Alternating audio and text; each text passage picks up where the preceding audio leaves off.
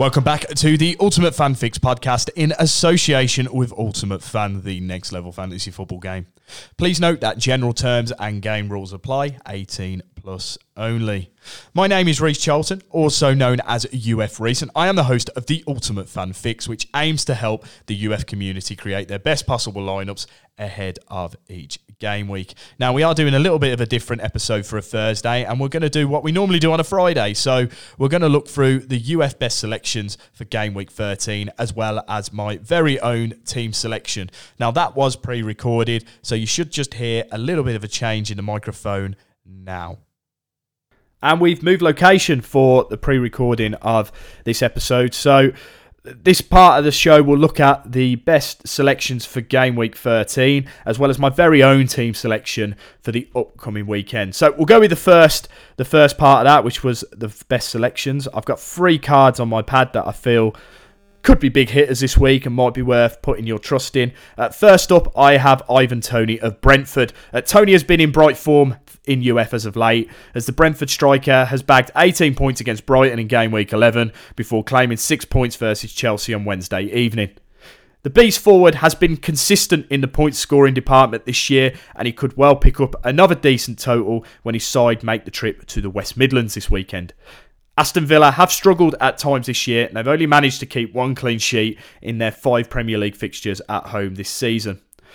Toney found the net at Villa Park last year, so he could be one to put your trust into this weekend. Our second selection is Darwin Núñez of Liverpool, and while Núñez has not set the league alight, unlike other new signings in the league, the Liverpool striker has been hitting some form in UF as of late. The Uruguayan striker has recorded a double-digit return in 3 of his last 4 UF contests, and he could well hit that total again on Saturday. The Reds make the trip to the City Ground to face a Nottingham Forest side that has conceded 2 or more goals in 3 of their last 4 home games. Despite Forest showing some signs of improvement in recent weeks, Núñez could have a field day against their defence if he's at his best. Our third and final selection for the best selections feature is Patrick Bamford of Leeds. Bamford made his return from injury a couple weeks back, and while he hasn't made the impact that some hoped, the Leeds striker could well be effective this weekend. The former Chelsea striker has been lethal against Fulham in recent times, as he has registered 6 goal contributions in his last 4 appearances against them. Bamford scored in all 4 of those games, as well as chipping in with an assist in the last 2. And while he did not get the start that he wanted versus Arsenal last week, he is likely to be given the chance to return to the starting lineup, looking at his recent record against Fulham. Onto my own team selection now, and I've gone with a little bit of a mix this week. There's some players that are normally a bit reliable that I like to put in my team, and there's others I'm taking a little bit of a chance on. First up is one of the odd reliables. I've got Christian Romero. He chips in with the odd tackle point and the aerial threat there. I think he could be a good selection when they face Newcastle this weekend. The second selection for my defence is Aaron Hickey.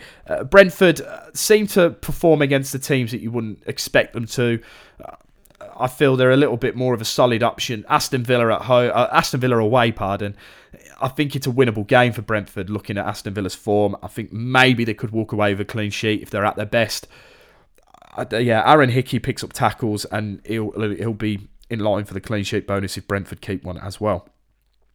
In midfield, I've got Ebe Eze to start with. He's been in better form as of late. He was unlucky not to have picked up as many points as he has. He should have more points than he scored this year. He faces an inconsistent Everton side away from home. It's a tough game, but if Crystal Palace find themselves on a score sheet, I reckon Eze would probably be involved with it. The second midfielder is James Maddison. He should return from suspension this weekend, and Leicester take on a Wolves side that have been wobbly at best this year. I'm not saying Leicester will win the game, but I feel Leicester could probably find the net, and James Maddison coming back into that team will likely be involved in that. Up front, I've got Gabriel Jesus. Arsenal take on a Southampton side who I think it was a good result for them on Wednesday night against Bournemouth, but I feel that the power of Arsenal will just be a little bit too much for them, and Gabriel Jesus will likely be involved in the goals there. So I think Jesus is a solid option this week.